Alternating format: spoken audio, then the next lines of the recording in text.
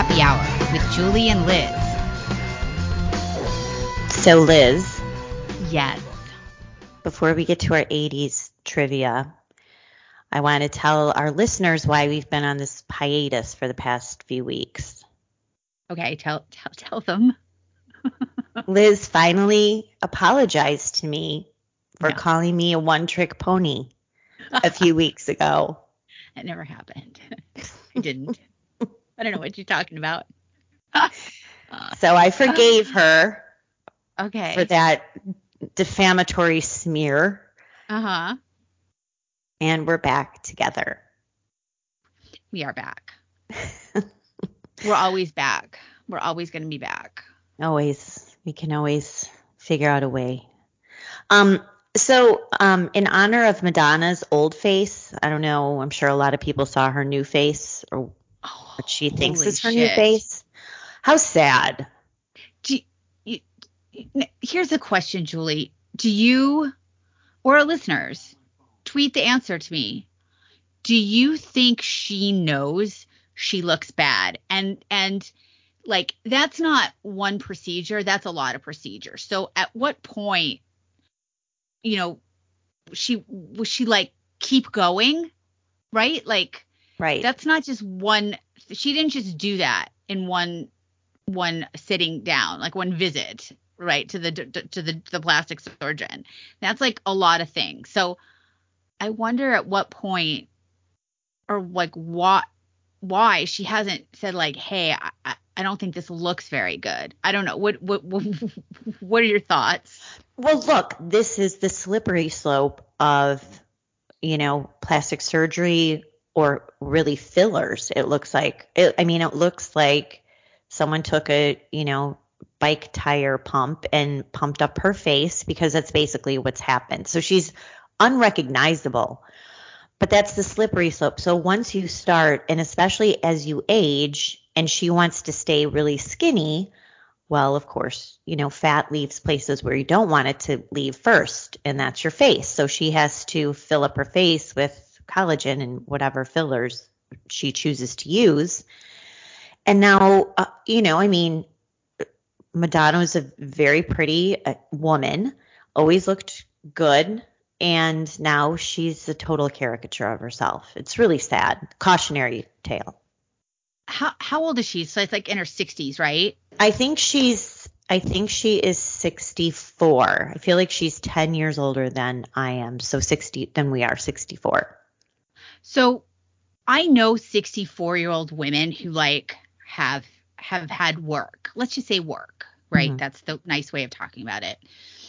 Or tweaks or whatever, or freshen up, right? And they look fantastic. Yep. So I think that she's either got a very bad doctor, or something has gone very wrong, because it is possible here's an example. When I was home in Vegas a week ago or 2 weeks ago, whenever it was, and I forced my mother to watch Fox News, which I don't really usually watch all day, but I do watch The Five, and I watch Tucker, and that's about it.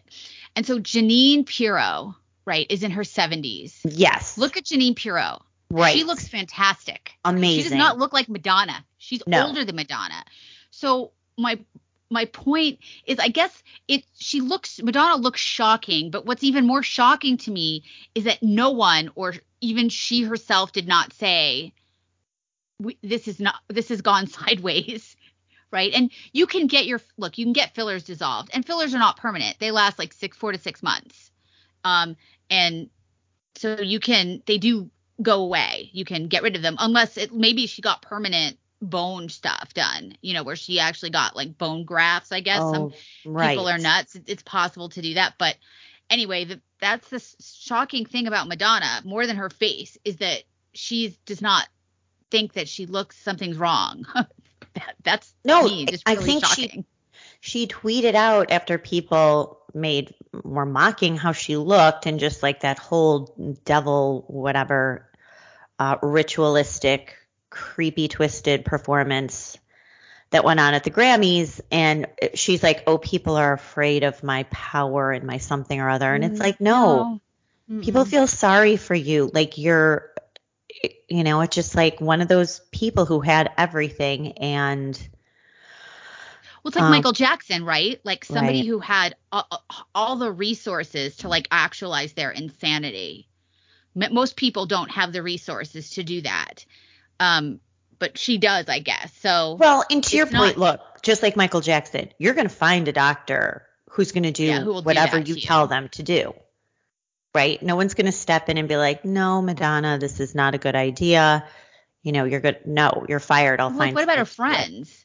Doesn't she have a kid? She has some kids, right? Like she does, nobody's right? been like, hey, the way that, if we were out to eat, as we do sometimes, and I would be like, hey, Julie, you have something in your teeth. Like I would tell you that, right? Because I'm your friend and I don't want you to go have an important meeting somewhere and have like a big piece of spinach in between your front teeth or something. So sweet.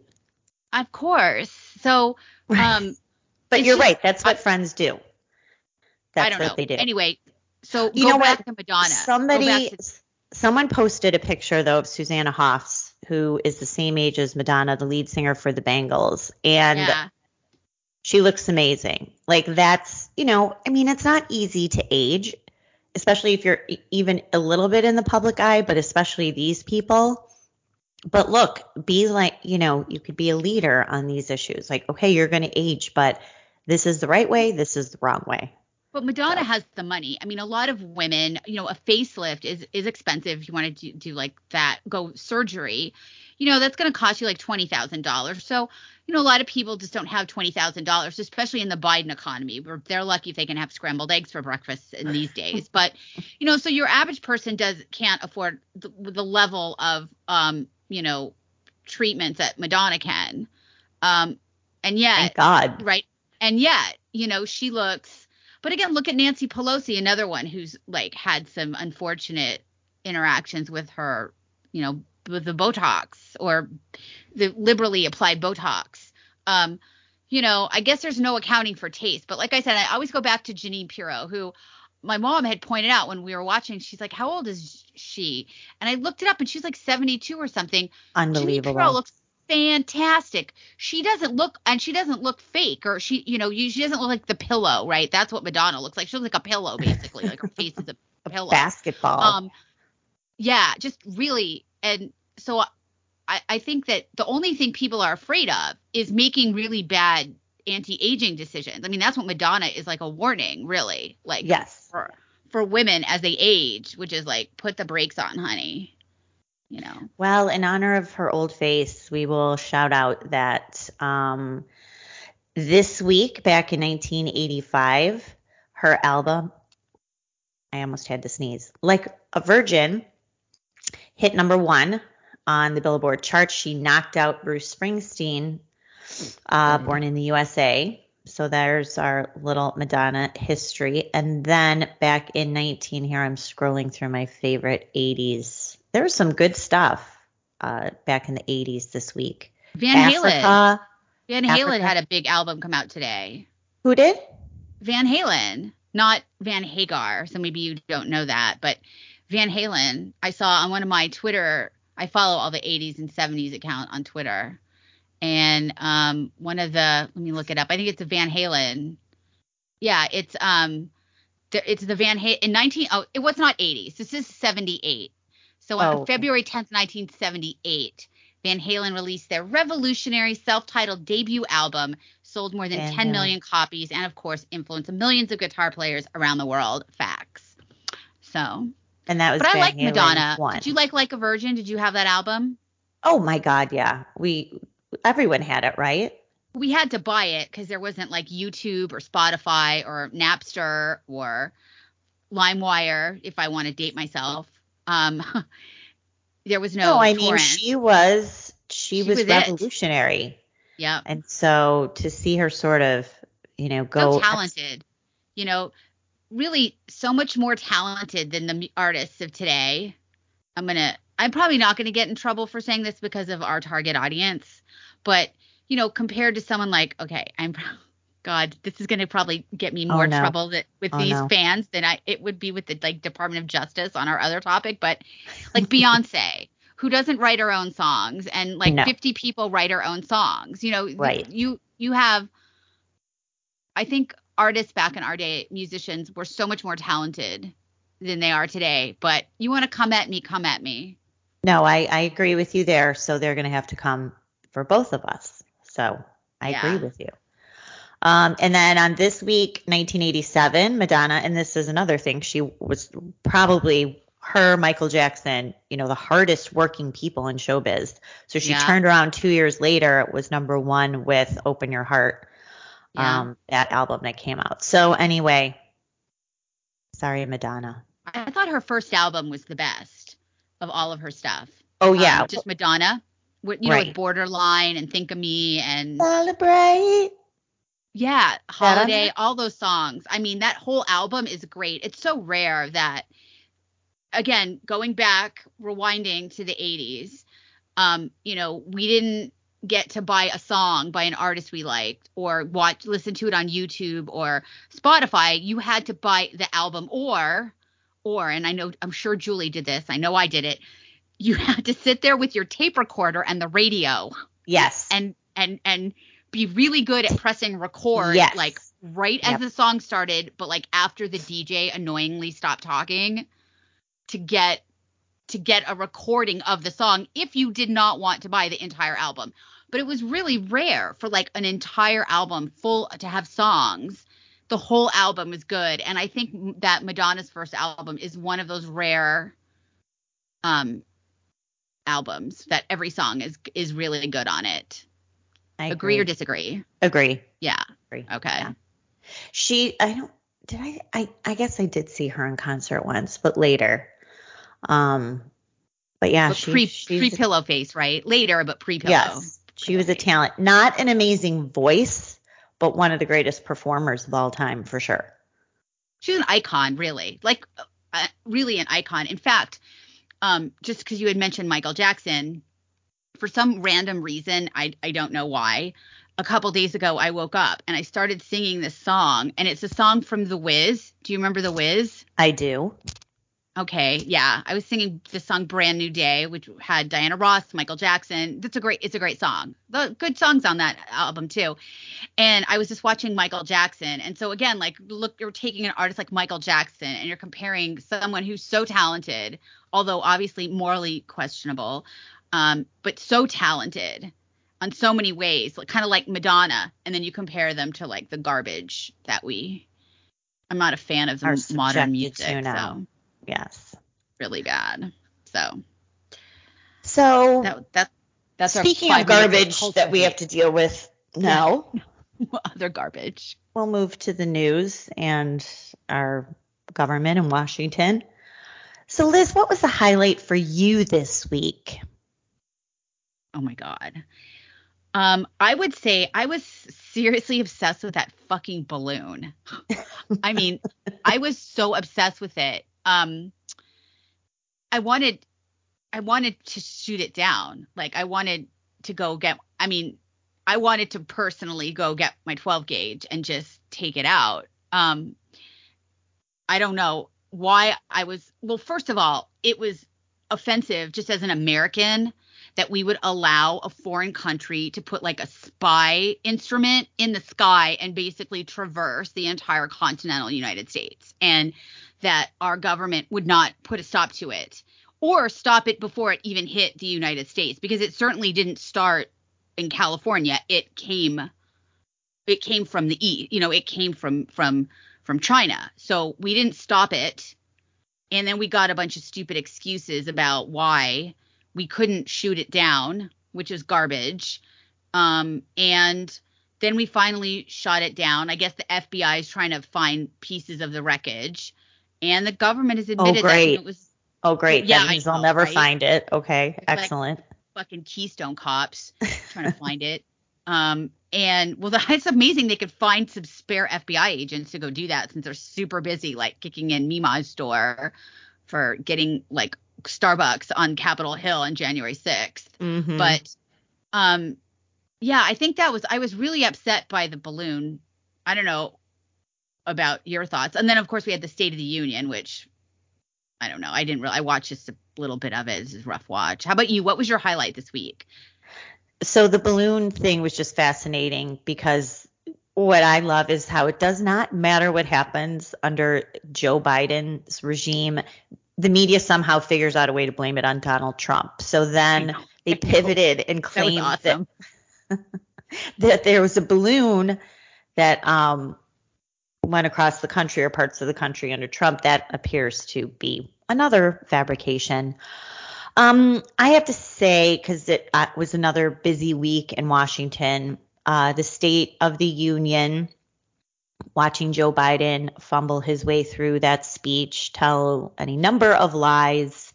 But my favorite moment, Liz, was watching Mitt Romney, the low-life, ne'er-do-well, lucky spermer, two-time presidential loser who will go down in political history as a total humiliating failure and will retire as the junior senator from Utah, confronting George Santos.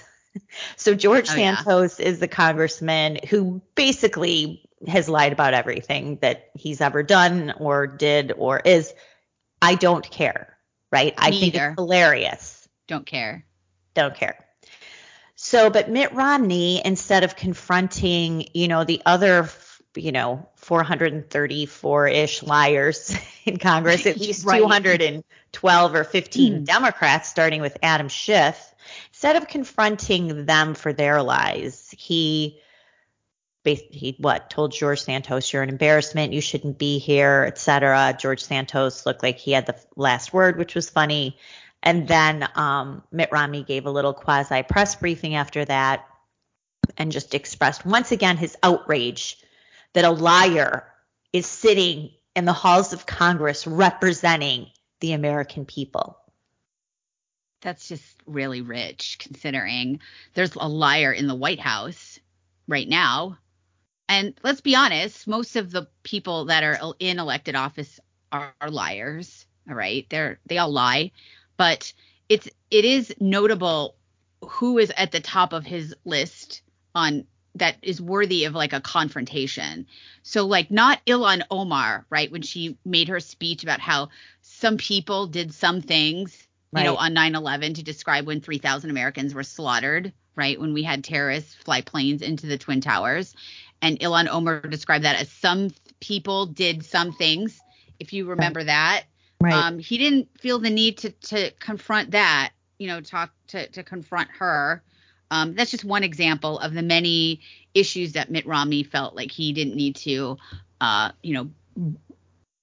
make let's say, do like a peacocking for the press, because that's really what it was. He knows that the media is out after Santos because they don't care about Democrat liars, but they do care about Republican liars. So their media is super obsessed with George Santos and his many lies. And again, I don't really care. Like if he said he was Joan of Arc, I don't care. Literally do not give a shit. I actually want to send him money. Julie's like, I'm going to take my money. The more he does it, the more money you send him. The next George. article I see on George Santos from the New York Times, I'm going to give him more money. But really, Romney knows that that's like a big media thing. So he had to like insert himself in it, so he could do like some twerking and let everybody know. And then, of course, their conversation went out in the media. Right. Everyone was reporting on him saying, you don't deserve to be here. Yeah. So that was funny. And this is why I enjoyed George Santos, because he did a little press interview afterwards. And he said, you know what, because Santos, he's some sort of Latinx or whatever what do you call him? Hispanic. I don't want to offend anyone.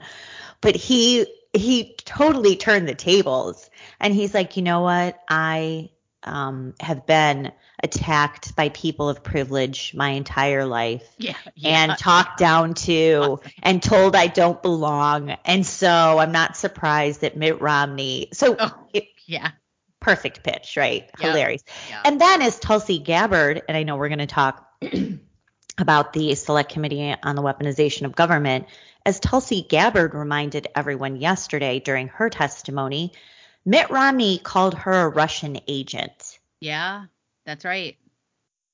Did he apologize to her ever for that, or no? No, she tried to get him to back up his claim.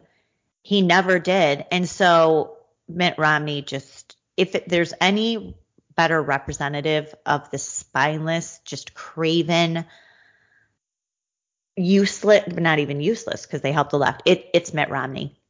No, he is the poster child for the GOP establishment. Like literally no better person in DC than someone who is always there to do exactly what the Democrats want. Like just very, very reliable. But I did remember that he said that. And the interesting thing about Mitt Romney, though, is if you remember back in the debate he had with Obama in 2012, he's the victim of the media, too. But it's like he has Stockholm syndrome, or he's just like a sub and likes the dom media to dominate him and whip him and spank him like a bad boy. You remember that Candy Crowley like shut him up, and even though he happened to be right, and she like tanked him in that debate.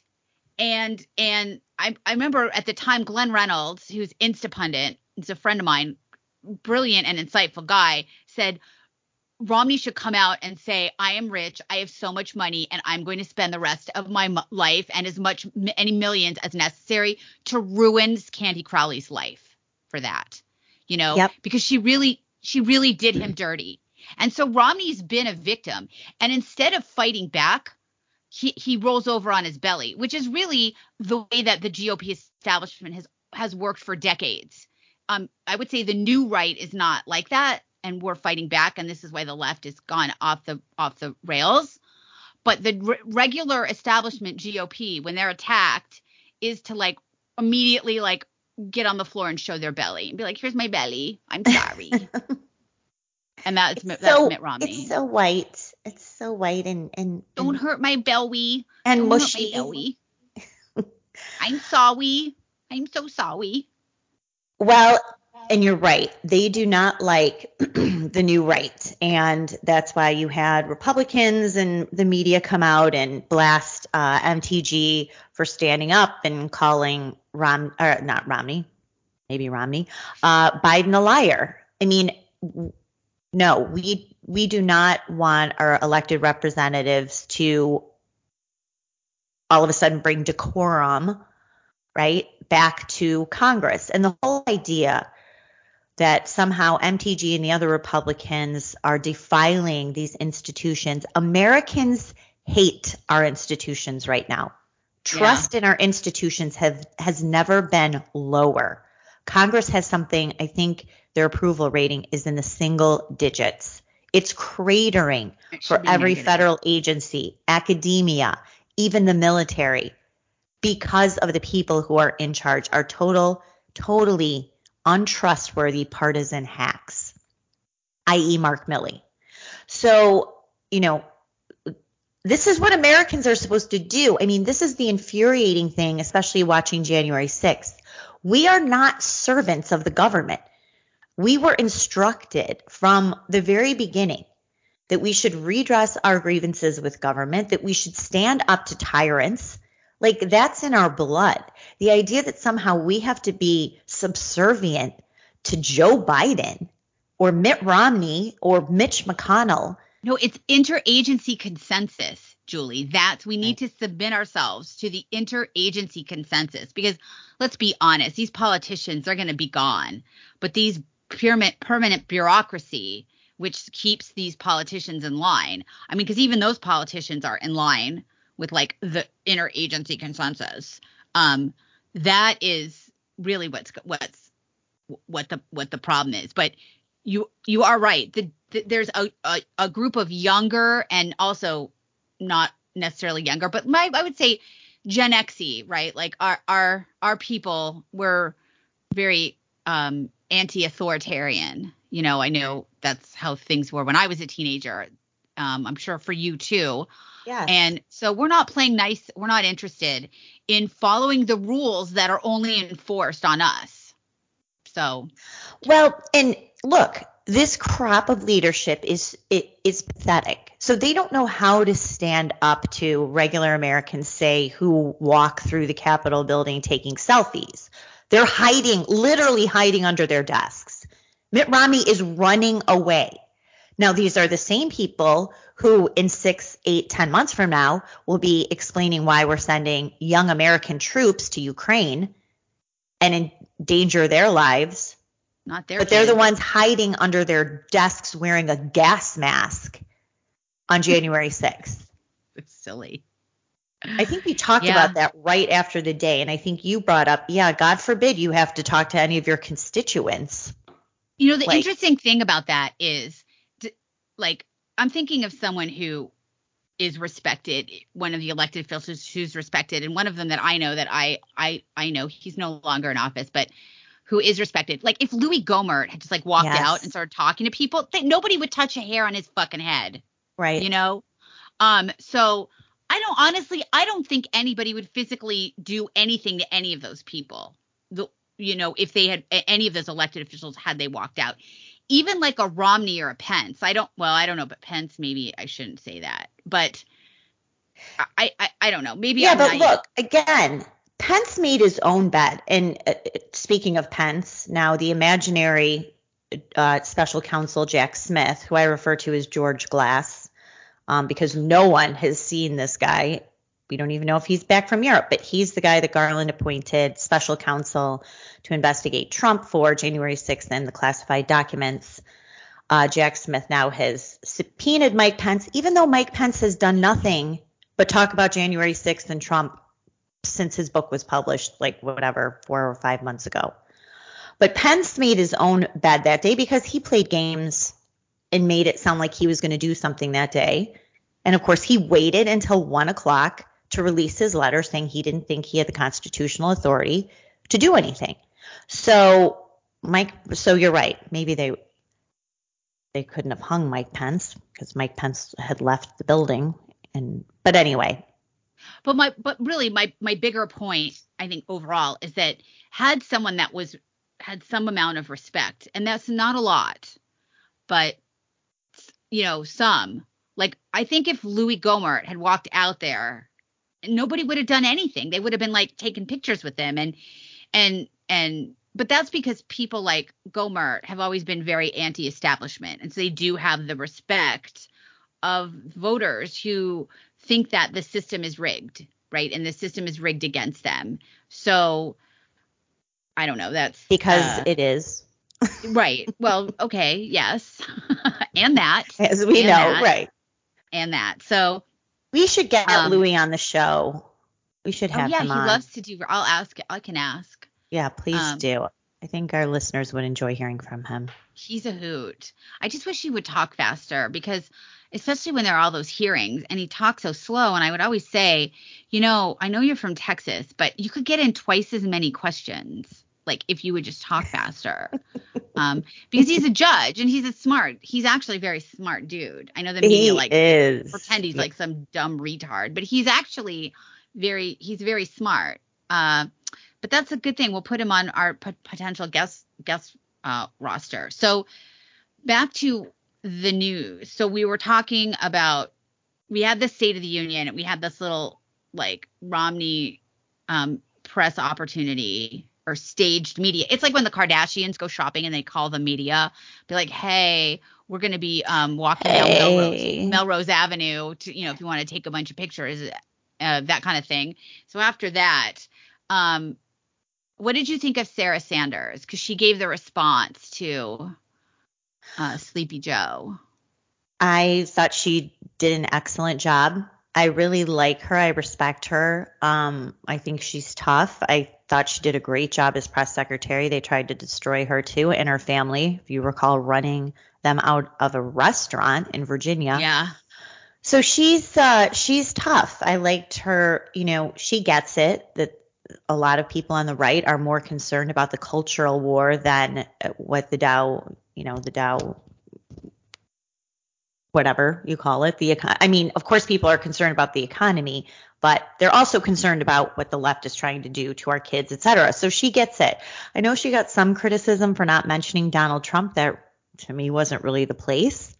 But why? Right. It wasn't appropriate for her.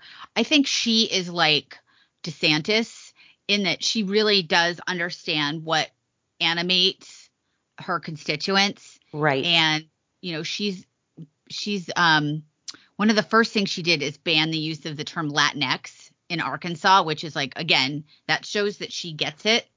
And I think that she's also going to overhaul the education, like kind of what DeSantis is doing, where you're getting that smut out of and sexually explicit lessons, sex ed lessons, and gender, sex change shit out of the education. So she is definitely one of the new right. But I think it would be totally inappropriate to mention Trump. I think that, and we're going to talk about this hearing, but because it was very evident in the hearing that the left is going to make everything about Trump. That's all they have. Mm-hmm. So had Sarah Sanders mentioned Trump in any regard, it would have just been, it would have walked into their trap. And honestly, it was inappropriate anyway. He needed, Biden needed to be responded to on the substance or lack thereof of his speech. By the way, can I just say that there have been a lot of wailing and lamenting and pearl clutching over Marjorie Taylor Greene screaming liar at Biden. Right. But these same people did not care that Nancy Pelosi literally ripped up Donald Trump's speech of the State of the Union, which, again, that's literally part of the congressional record. And she just ripped it up. Those people did not think that was out of the norm. But Marjorie Taylor Greene shouting, that he's a liar, that was too much. That was too much for them. Well, and then they showed a photo, which I had kind of forgotten about, is all the squad and all the women who dressed in white. Remember during Trump's first State of the Union, because they think they're suffragettes or whatever. He was going to take away their right to vote or something. Right. That's going to happen. Yeah.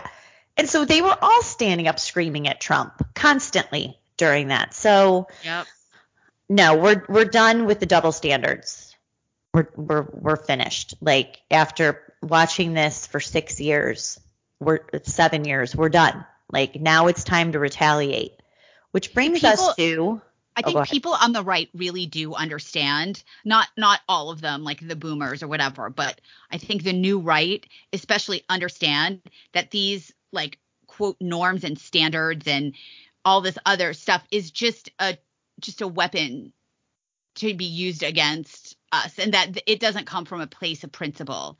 There used to be honest, good faith arguments over issues, or more so than now, where people would literally fight, have arguments about policy differences, about what was better, what was not working, what was working, or just differences of opinion. But now it's very clear that the left has absolutely no principles at all other than political expedience and power grabbing. And this was very apparent in the hearing. So go on, Julie. Let's talk about these hearings that we had. So there were two key hearings this week held by House Republicans. On Wednesday, at the House Oversight Committee, you had these four thugs, I refer to them as tyrants in my column today, who were former Twitter executives, trying to justify their heavy censorship suppression, not just of the Hunter Biden laptop story, the New York Post coverage of that in October of 2020, which was the really election interference, but also just shadow banning and suppressing and, banning the personal account of Marjorie Taylor Greene, suppressing people like Lauren Boebert, Charlie Kirk, a lot of conservative influencers. So we got to hear from these people. This would be James Baker, Yoel Roth, Annika Navaroli, who I'd never heard of before, who's a radical left-winger, and then that vagina lady. Vagina Gaddy, yes, who was immediately fired when Elon Musk took over. Yoel Roth, the head of Trust and Safety, sort of took over her role. Then he resigned in November of 2022. Annika Navaroli, who now is a fellow for critical race and digital technology at Stanford, something probably made up just to justify this diversity hire. She left Twitter in March of 2021. She was so outraged about January 6th and that Twitter did not deplatform Trump in September of 2020 after he said something about the Proud Boys on a debate stage, didn't even say it on Twitter, and said she had to leave in March of 2021 because she didn't want to be associated with a company who was going to be responsible for killing more people. That's what she said. These are the unhinged lunatics who ran one of the biggest social media platforms, for years. And they got a little bit of their comeuppance during this hearing on Wednesday, really berated by people like Marjorie Taylor Greene, Lauren Boebert, and others, and called out for their collusion with the government, not just to suppress political opinions in the Hunter Biden laptop story, but also about COVID and vaccines. Julie, do you remember maybe 10 years ago or 15 years ago, we used to joke about people that went to college and majored in like lesbian and gay studies or African American, these interdisciplinary social justice top like majors, and we'd say, oh, what are they going to do when they get out? They're going to get slapped in the face with reality when they get out.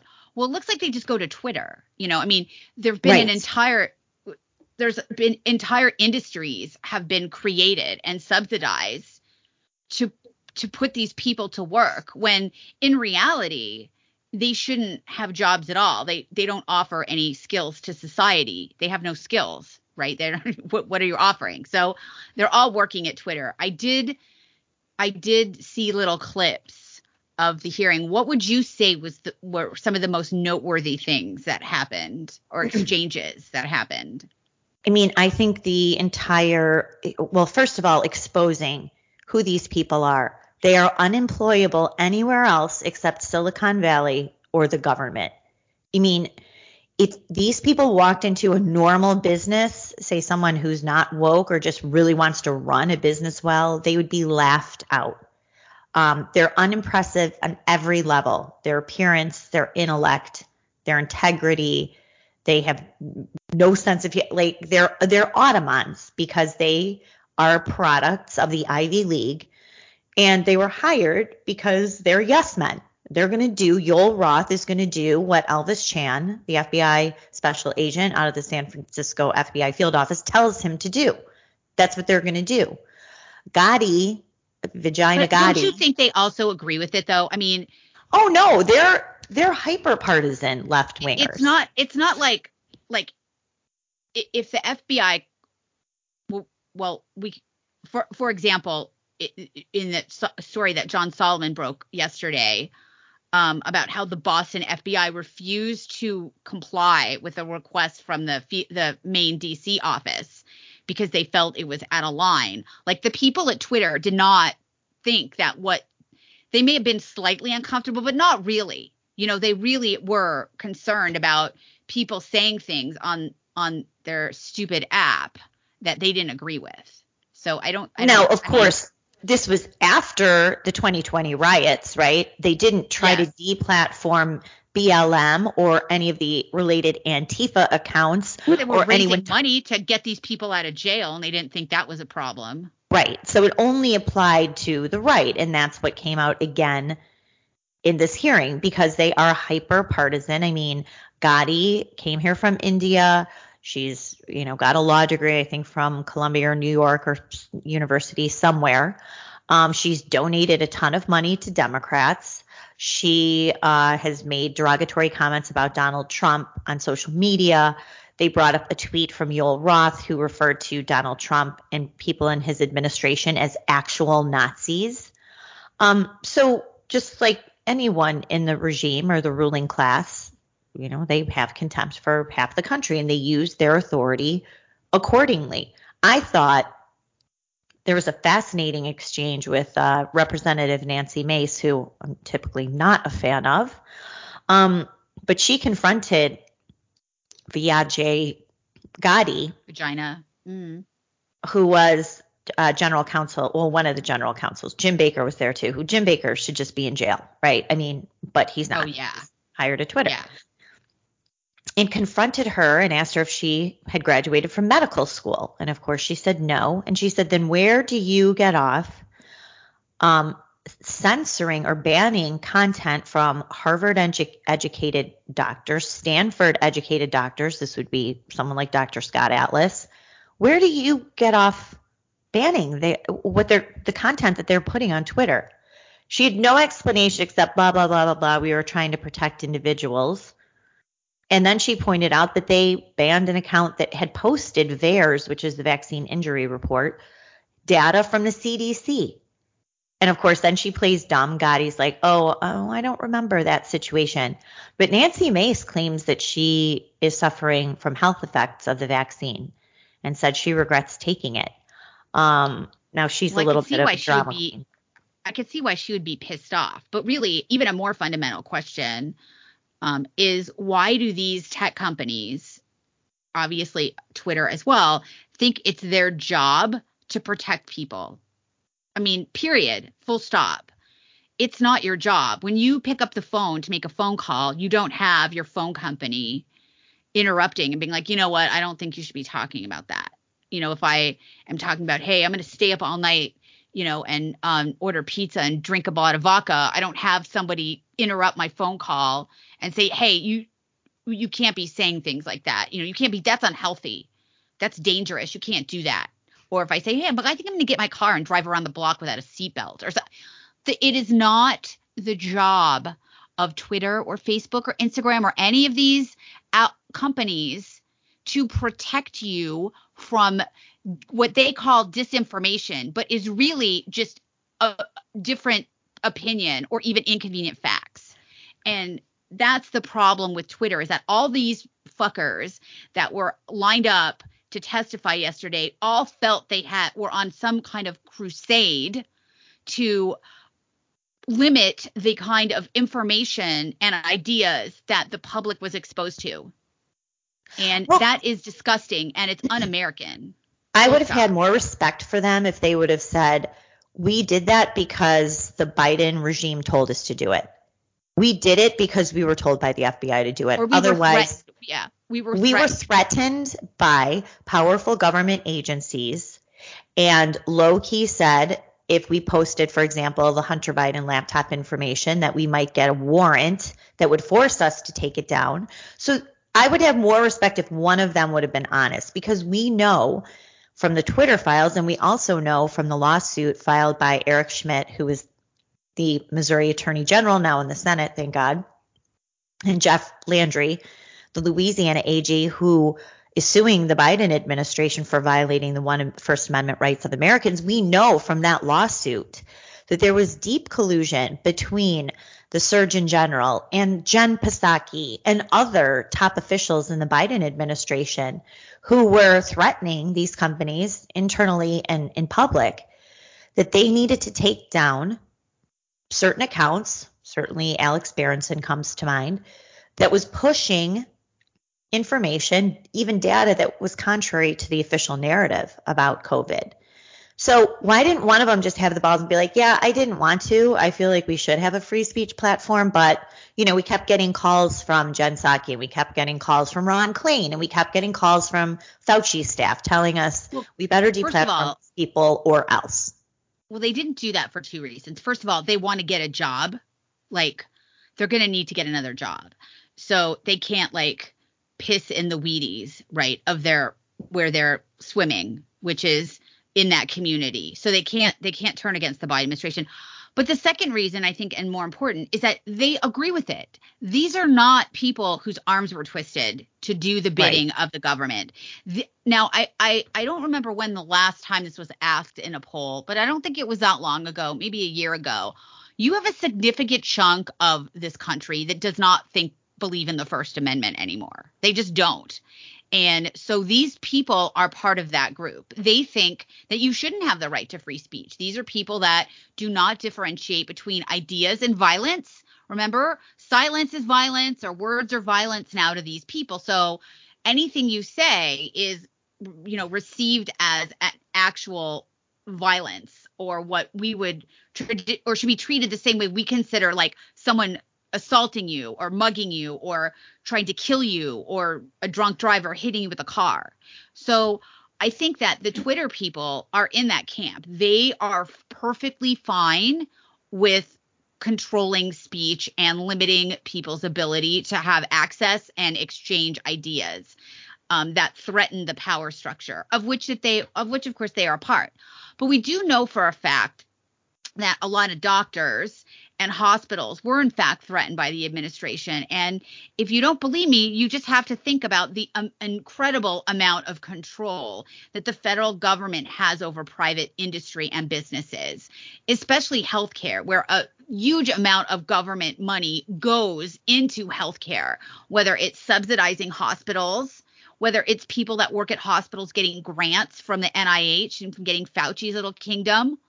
So there is an implicit threat where there were people that probably, had to eat a shit sandwich, or they were going to lose their job, or their hospital was going to, doctors would have been, and some did lose their privileges at their hospitals and they were kicked out of their practices. We know that happened. That's how much power the government has over these private industries. But I do think in the case of the Silicon Valley people, they are more than happy. The Googlers, the Instagram people, Facebook, they're down with it. They are not about free speech at all. And so they were, they seem more concerned based on some of the Twitter file stuff I've read. They seem more concerned about coming up with like a pseudo justification in their weird, constantly changing terms of service, this violates our policy against hacked materials. Well, it wasn't hacked. So, but they were coming up with some reason.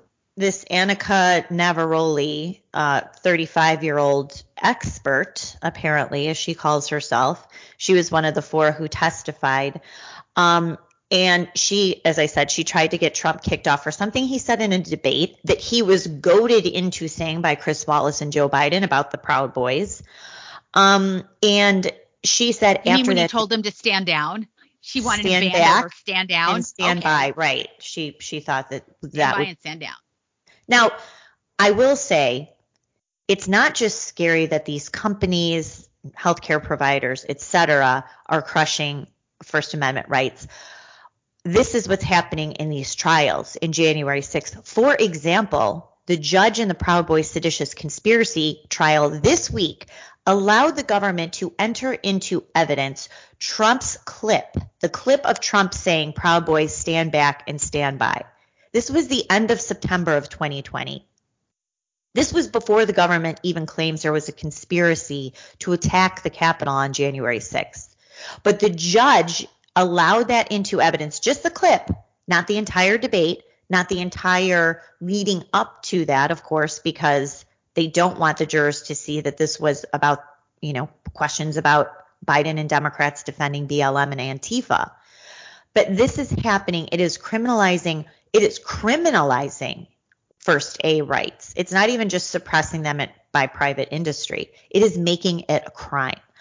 Yes, and that's the goal. Like I said, I think in 2016 in the Senate, and after the 2016 election, so 2017, Ted Cruz introduced into the Senate the text of the First Amendment and made them vote. And the Democrats all voted against it. This is a fact. Look it up. So this is just their beliefs coming into action, right? And coming into practice, where they now feel comfortable enough and in control enough where they can actually begin to punish people for exercising their freedom of association, freedom of speech, and things like that. I mean, that's what this is an example of. And it doesn't surprise me from the crowd who, again, can't differentiate between speech and ideas and debate and actual firebombing a federal courthouse in Seattle or in Portland, right? Those are the same thing. There's a funny moment at the courthouse last week in DC when one of the public defenders for one of the Proud Boys walked up to a table of reporters covering the Proud Boys trial. She's like, "Hey, how are my First Amendment defenders doing over here? How are you guys doing? Here's my 1A people." mocking them because they think this is a serious trial with real evidence when it's completely about 1A, freedom of expression. I mean, they're using Parler posts that have not as evidence. They have nothing. So it was kind of funny to see right? her Aren't they using memes and stuff that people are sharing memes on Facebook? Yeah. Challenge coins. I mean, that's what they brought into evidence. Challenge coins. What is that? I don't even know what is that? Okay, so a challenge coin is usually associated with law enforcement. And I know this because my husband is a big law enforcement supporter. Don't ask how we got together. But anyway, so they produce these coins and they're really cool, and they have like this, the logo of the department and whatever the motto is, and they're like, people collect them. They're really cool. And this expands to other organizations. So the Proud Boys, because they kind of viewed themselves as a civilian protective force, right? They were going to Portland. They were going to DC to protect people who were being attacked by BLM and Antifa. And they've done this for years. But anyway, and that was happening. People forget that there were 2 rallies before January 6th. That's right. One in November and one in December in DC, where the people who had gone there to show their support for Trump were attacked and assaulted by Antifa and BLM. And that's why the Proud Boys were there. And these BLMers went to the bar where the Proud Boys hang out in DC in December, and one guy stabbed 4 Proud Boys. But yet the Proud Boys are supposed to be the violent white supremacist militia, and the BLMers are fine. So that's why they went on January 6th, just like the Oath Keepers. They were trying to protect people. They were trying to protect Roger Stone. They were trying to protect other Trump appointees. They viewed themselves as a backup for law enforcement.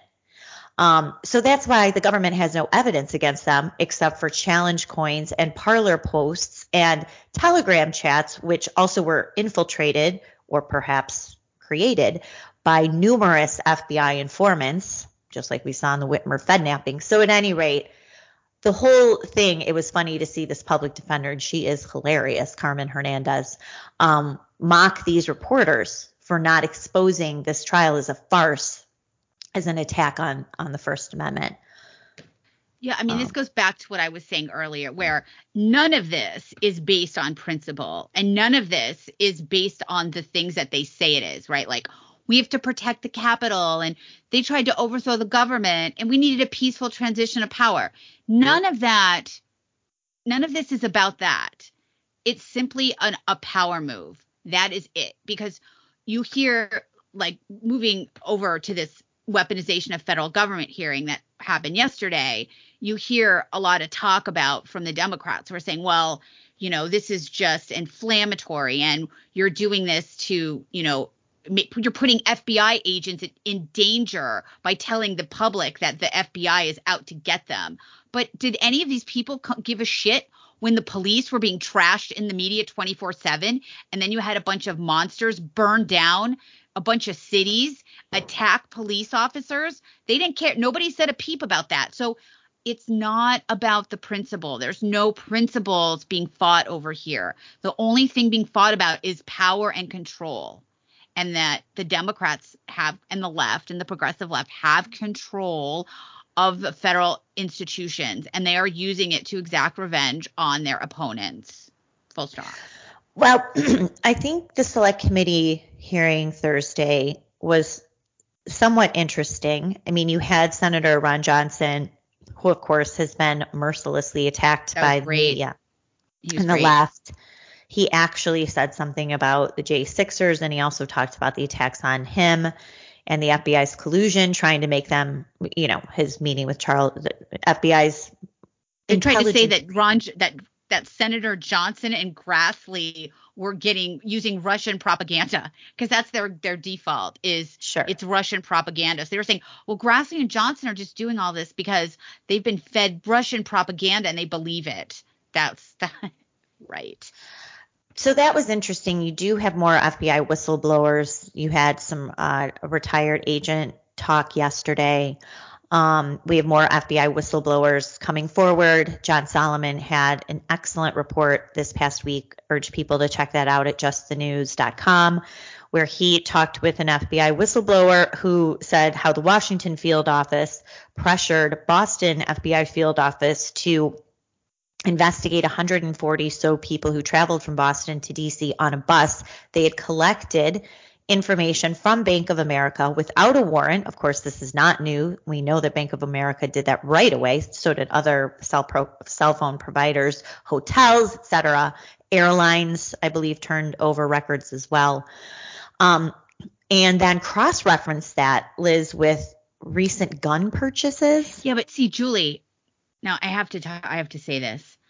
How would they have that information? There is not a gun registry. So how would they know that? They would have to get that information from your bank cards or your bank account. People buy guns in cash. Right. I'm sorry. Did I say that in my out loud voice? I didn't mean to. but We're yeah, doomed. So back to your point that the FBI, at least the field office and FBI, like refused in Boston, refused to go along with that because there was no basis to get that information. I mean, there's supposed to be some sort of predicate when the FBI starts doing things like that. They can't just for shits and giggles start fishing around. But we know that is what they've been doing, right? And so kudos to the Boston field office for not listening to, and important to remember who was in charge of the Washington field office at this time, Stephen D'Antuono, who was promoted from the Detroit, Michigan field office in October of 2020 after successfully pulling off the Whitmer Fednapping hoax, promoted by Christopher Wray to take over the most powerful FBI field office in the country, Washington, D.C., also a launching pad to become FBI director. And his office, this was pressure coming out of his office to pressure Boston. You have to assume that this was going on at really all 56 field offices, to investigate people, again, exercising their First Amendment rights. There's no proof those people were even at the Capitol. They just went to D.C.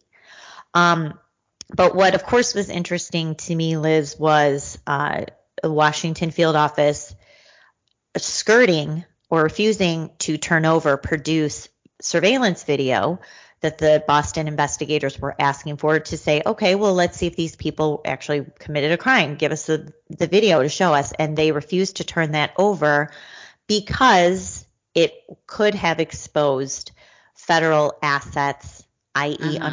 undercover or informants who were in that crowd that they did not want their identities revealed. Because, of course, a lot of FBI field offices know who these professional informants are. So you could have had a case where Boston would see it or someone else and be like, hey, there's Joe Blow. He's an informant. Yeah. What's he doing there? Yeah. Well, and again, we know that there were federal informants in these groups. And I think Christopher Wray refused to say either way. He wouldn't say there weren't when he was asked under oath, which sort of leads us to ask, if you had a bunch of federal informants in all of these insurrection groups, why didn't you stop it? Why couldn't it be stopped? Why didn't you have more, protection for the Capitol if you knew that this overthrow or attack was going to take place? We really don't have an answer to that question. Well, let's see if Republicans will do what they promise. I thought the first hearing was okay. Let's hope that they build from there, because there's a lot to expose. And obviously they can't send criminal referrals to a DOJ who will do nothing with it. But public accountability and building a case that, perhaps at one point could be prosecuted is what they need to be doing. Let's hope. Wow. Well, we're at an hour, Julie. That went by really fast. Well, after 3 weeks of no. It was 2 weeks. I think it was just 2 weeks. Okay. Don't say. Thanks again for your apology. You're welcome. Well, thanks for listening to Happy Hour this week. We'll be back next week, right, Julie? Yes, we will. We will. So have a fabulous weekend, or well, this will probably come out tomorrow, which is Saturday. So when you're kicking back and drinking some beers in good old America, thanks for listening. Right, Julie, what you were going to say? Yep, ready for the Super Bowl, pre-gaming. Start with us. Oh, that's right. I don't watch that. Fuck the NFL. Except I love the Patriots. So I'm not going to be watching the Super Bowl. That's a good time to go to Costco. I forgot. It's a good time to go shopping when the Super Bowl's on, to go to like Costco or Home Depot. So everybody enjoy the Super Bowl if that's what you're going to do this weekend, and we will see you next week. Thanks for listening to Happy Hour with Julie and Liz. We'll see you next week.